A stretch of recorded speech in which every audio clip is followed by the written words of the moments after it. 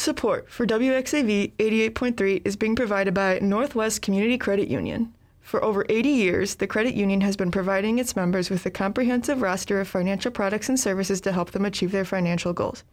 Whether it's savings, checking, or loans, Northwest makes its services available with online and mobile banking for your safety and convenience. Coming soon, a new on-campus location. For more information, visit their website at nwccu.com or call them at 1-800-2BELONG. Support for this WXAV podcast is being provided by Bookies, new and used books. Located at 10324 Southwestern Avenue in Chicago. With a second location at 2015 Ridge Road in Homewood, Bookies specializes in new and used books. Their selection includes new releases, children's books, and bestsellers. For more information and upcoming events, please visit bookieschicago.com. You can also find them on Facebook by searching Bookies Chicago. This podcast is being brought to you by WXAV 88.3 FM and WXAV.com. WXAV, bringing the best podcasts to you. Hi, this is DJ Holiday from WXAV, and today I'm here with Sal Abiscato. How are you doing today? I'm doing good. That's awesome. That's awesome. So I heard your band has actually a new album possibly coming out. Yes, September 24th, we have a new album, Infernum in Terra, being released. Yes, September 24th. We have a new single, a third single coming out next week on the 27th, along with a video. So it's so far so good. How would you describe the new album coming out? Well, it's pretty much, it retains all the qualities of every album that I've put out. It's definitely dark. It's got a raw feel to it as far as the sonics are concerned. It's got a little bit of a retro thing going on as well.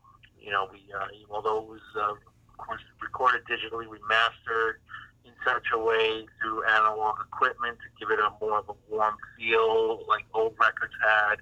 Mm-hmm. And I think I feel the fans will truly enjoy and thoroughly like. You know, they're going to dig it. You know, it's just the next step musically for me. That's really cool. So would you say, since you mentioned like an older type of warm feel, would you say that you would prefer the sound of maybe like playing music on a vinyl versus playing it on an electronic device? Yeah, absolutely. You know, we have like this album is being released on a double vinyl set as well. Mm-hmm. So not only is it cool to listen to music on vinyl, but then you get to have like the supersized artwork, and you get to really, you get the lyrics, you get to really hold it in your hands. The same goes for the CD digipack, because the CDs these days are considered old also. But definitely there's something nostalgic in continuing to release albums on vinyl, since there's such a resurgence in people wanting to collect vinyl, which I think is awesome.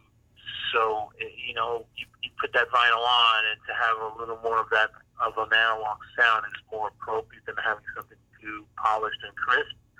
So, it's definitely for those enthusiasts of vinyl. It's definitely very cool. We also have like some limited edition vinyls coming out where they're, like splatter vinyl that has like splatter, like the vinyl's old, different colors and stuff. And of course we have the digital format where for those that are dead set on having MP3s, they can download and order, buy the music on iTunes or Amazon or any of those outlets. And you got Spotify, of course. So would you say that the music industry throughout the years has evolved in a positive or a negative way with the addition of social media?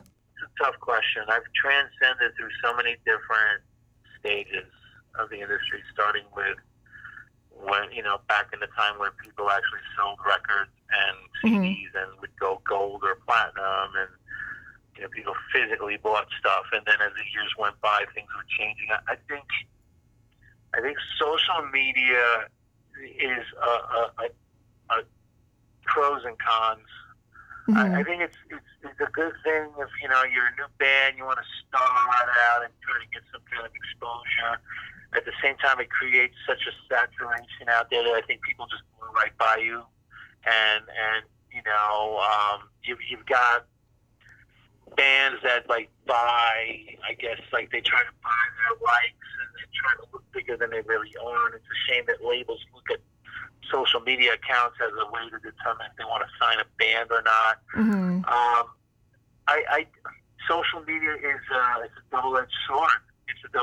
It's great to stay in touch with your fans. I do like that aspect, that a fan can write a comment or a question and you can answer them, and they can actually have that split second of a direct connection with somebody that they follow or like. That's definitely a nice feature that we didn't have back in the 80s or 90s, or even early 2000s. Mm-hmm. So, but at the same time, I think it's also very, you know, there's just a lot of garbage going on in social media, and I think it's, for all I know, you know, it can all just implode and have a scenario of where people, it just fizzles out, you know. There was a time where MySpace was the biggest thing on the planet, and then that fizzled out. It's just a matter of time where, you know, something like Facebook might maybe fizzle out. We'll see. So it's good and bad. That's all I can say. It's nice to stay in touch with people, but it also can work against you, where people can also hurt you with social media. Oh, yeah. And defame you and say horrible things. And this is why you have young teenagers, you know, killing themselves over stupid posts Right. on Instagram and Facebook and whatever, and Twitter.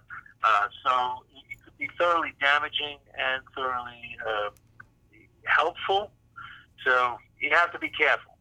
You can't put your whole life in it, that's for sure. Some people live by that. Oh, absolutely. You know, they'll get mad at you. Why didn't you click like on my post? It's like, what are you, nuts? How about I just call you? You know, I mean, Right. this thing of communication where people used to talk face to face or make a phone call is gone, and people rely on how many likes and comments they get on social media. Yes, it's nice to be praised or whatever, but it's dismantling the art of society and interaction and communication, and people literally try to meet people on social media and think they found the woman or man of their dreams, when it's just all fake, and you got you know, people using filters and I come from the days of like meeting someone in a venue and having a conversation, you know, or a bar, you know. Yeah, I always love asking. That's always a really good question, because everybody gives a totally different answer, or sometimes people give a similar answer but then give totally different reasoning behind it. So I always think that that's a pretty cool question to ask and just get an overall opinion on, especially from like a music artist standpoint, because like you said, I feel like a lot of people can really promote their band or promote what they're doing through it, but then sometimes there's so much to choose from that it doesn't mean as much. Right. It's just, there's a lot going on, where so you get like overstimulated. So people are just flying by on their feed, you know, just scrolling. So they're not even stopping to look at anything. So a lot of information. Maybe it's too much information for people to digest at once, and that's why I think people are so have anxiety or anxious after spending a little too much time in the day on social media. I was looking up stuff about obviously the band and everything, and Pale Horse goes by like a bunch of different like labels. So people will say like, oh, it's this kind of metal, it's that kind of metal. What do you think about labeling music, and do you think that that's constrictive to art, or do you think it's helpful? I'm not, you know, labels, everyone's going to say it sounds like this or that. You know, it's just inevitable with fans and people. I don't like to call myself too much anything. I just like playing heavy, you know, old school type of Sabbath-y type of tune combined with like my other influences, whether it's the Beatles or Bowie and, you know, maybe Trent Reznor. And so some people call this, you know, one thing and they say it's another. I mean, whatever they want to call it, fine. As long as you like it, that makes me happy. If you like it, that's great. If you want to call it doom or dirge or grunge or 90s Renaissance, whatever it is, fine. You know, just if you like it, then I gotta respect that. You know, but I don't know. I don't know.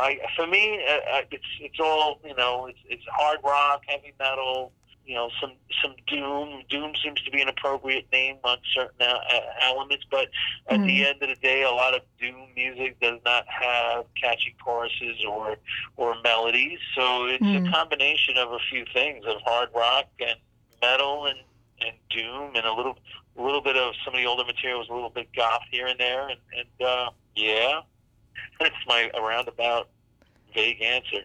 Yeah, I mean, that's another one where it's like, you could make the argument that labels could be constrictive to art, but for some people that might be how they find certain bands or artists, so it can go, that's another question that can go definitely either way.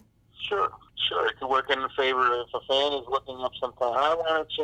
I want to get into more doom bands, and they'll type of doom bands or whatever, and all these bands come out on a list, and they start checking them out, and they might find bands they really like, and so that could work in a good way, but I think the labeling can be constricted if it's an expectation. Where, well, they're a doom band. How come this record doesn't sound doom? Or they're a heavy metal band. How come this band doesn't sound like that now? And so, that's the promise fans are gonna expect the same thing over and over, which I think, people naturally progress as they get older and more experienced and wiser. So we'll see how that pans out. But yeah, it can be a good thing, but it should be an expectation. And so we were talking about vinyl earlier. Are you a personal vinyl fan? Do you have a vinyl collection of your own?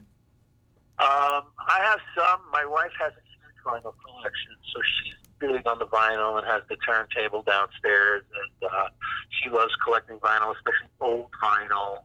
She sometimes will, sometimes people will put on the posts or marketplace posts about, giving away a box of vinyls, and she's the first one around to go and grab that box because she might just find a gem within that, which she usually does. So we do together have quite a bit of vinyls.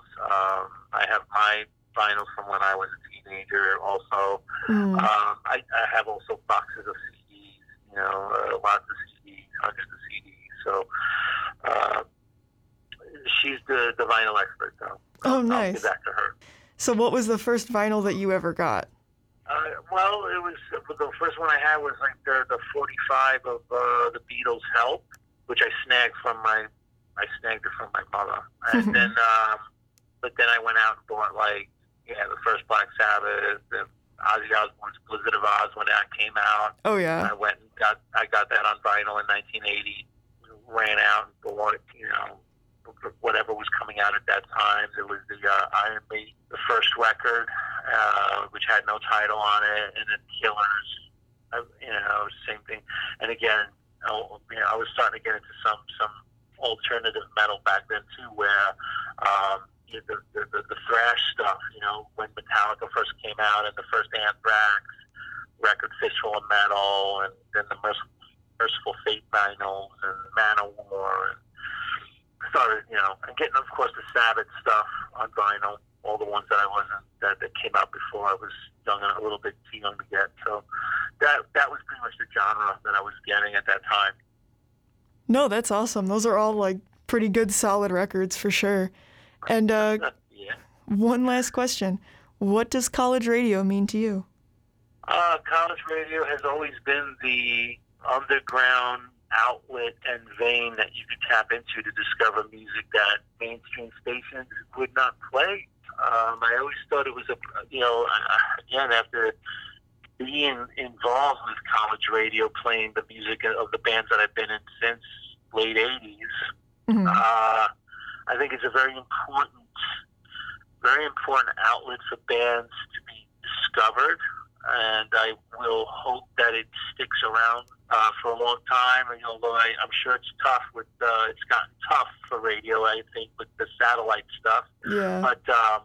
But I think college radio is great for the young people that are getting involved in broadcasting and in the business, and I think it's a great thing for young bands to get exposure that would not get exposure on the popular stations on satellite or radio. So it's always been, to me, college radio has always been that underground outlet that would be the cool thing to listen to hear bands, like whether it was back in the day when I was younger, like whether it was alternative new wave or, metal, or you got to listen to bands that were not on the mainstream radio stations back then, and that was how you got into some new stuff and were ahead of everybody else with band discovery. So that's what it means to me, and I think it still hopefully plays a very important part and will continue to play an important part in people discovering bands that they like. So that's what it means to me. I think it's always been a good thing. I think it's good for students as well to get into it, to learn about the business. Hopefully it doesn't go away with time. Who knows? Because the way things go, they're always changing. Oh, yeah. But I think it's been a very, very big, helpful thing throughout the last bunch of years, whether it's 30, 40 years of helping bands get exposed. And, 30 years ago, Metallica was not being played on mainstream radio. Ozzy and Black Sabbath were not being played on mainstream radio like it is today. It was underground radio stations that were playing that music. At one time, Ozzy was considered bad. Black Sabbath was considered bad by the, FCC and all of that stuff in the 80s. So, if it wasn't for college radio, you would not be able to hear that kind of stuff. Right. Yeah, no, it's crazy how much things have changed over time and everything. And oh, yeah. Now, it's in commercials and on TV. So, right. This was the guy that everybody feared when he bit the head off of a bat. He was considered a devil worshiper by all the church people in the 80s. So it's great that it turned around for him the way it did. But it just goes to show how things have changed. Absolutely. Well, thank you so much for talking with me today and everything. Likewise. Thank you very much for listening to this WXAV 88.3 FM podcast. Be sure to visit our website, WXAV.com, for more information on your escape from ordinary radio.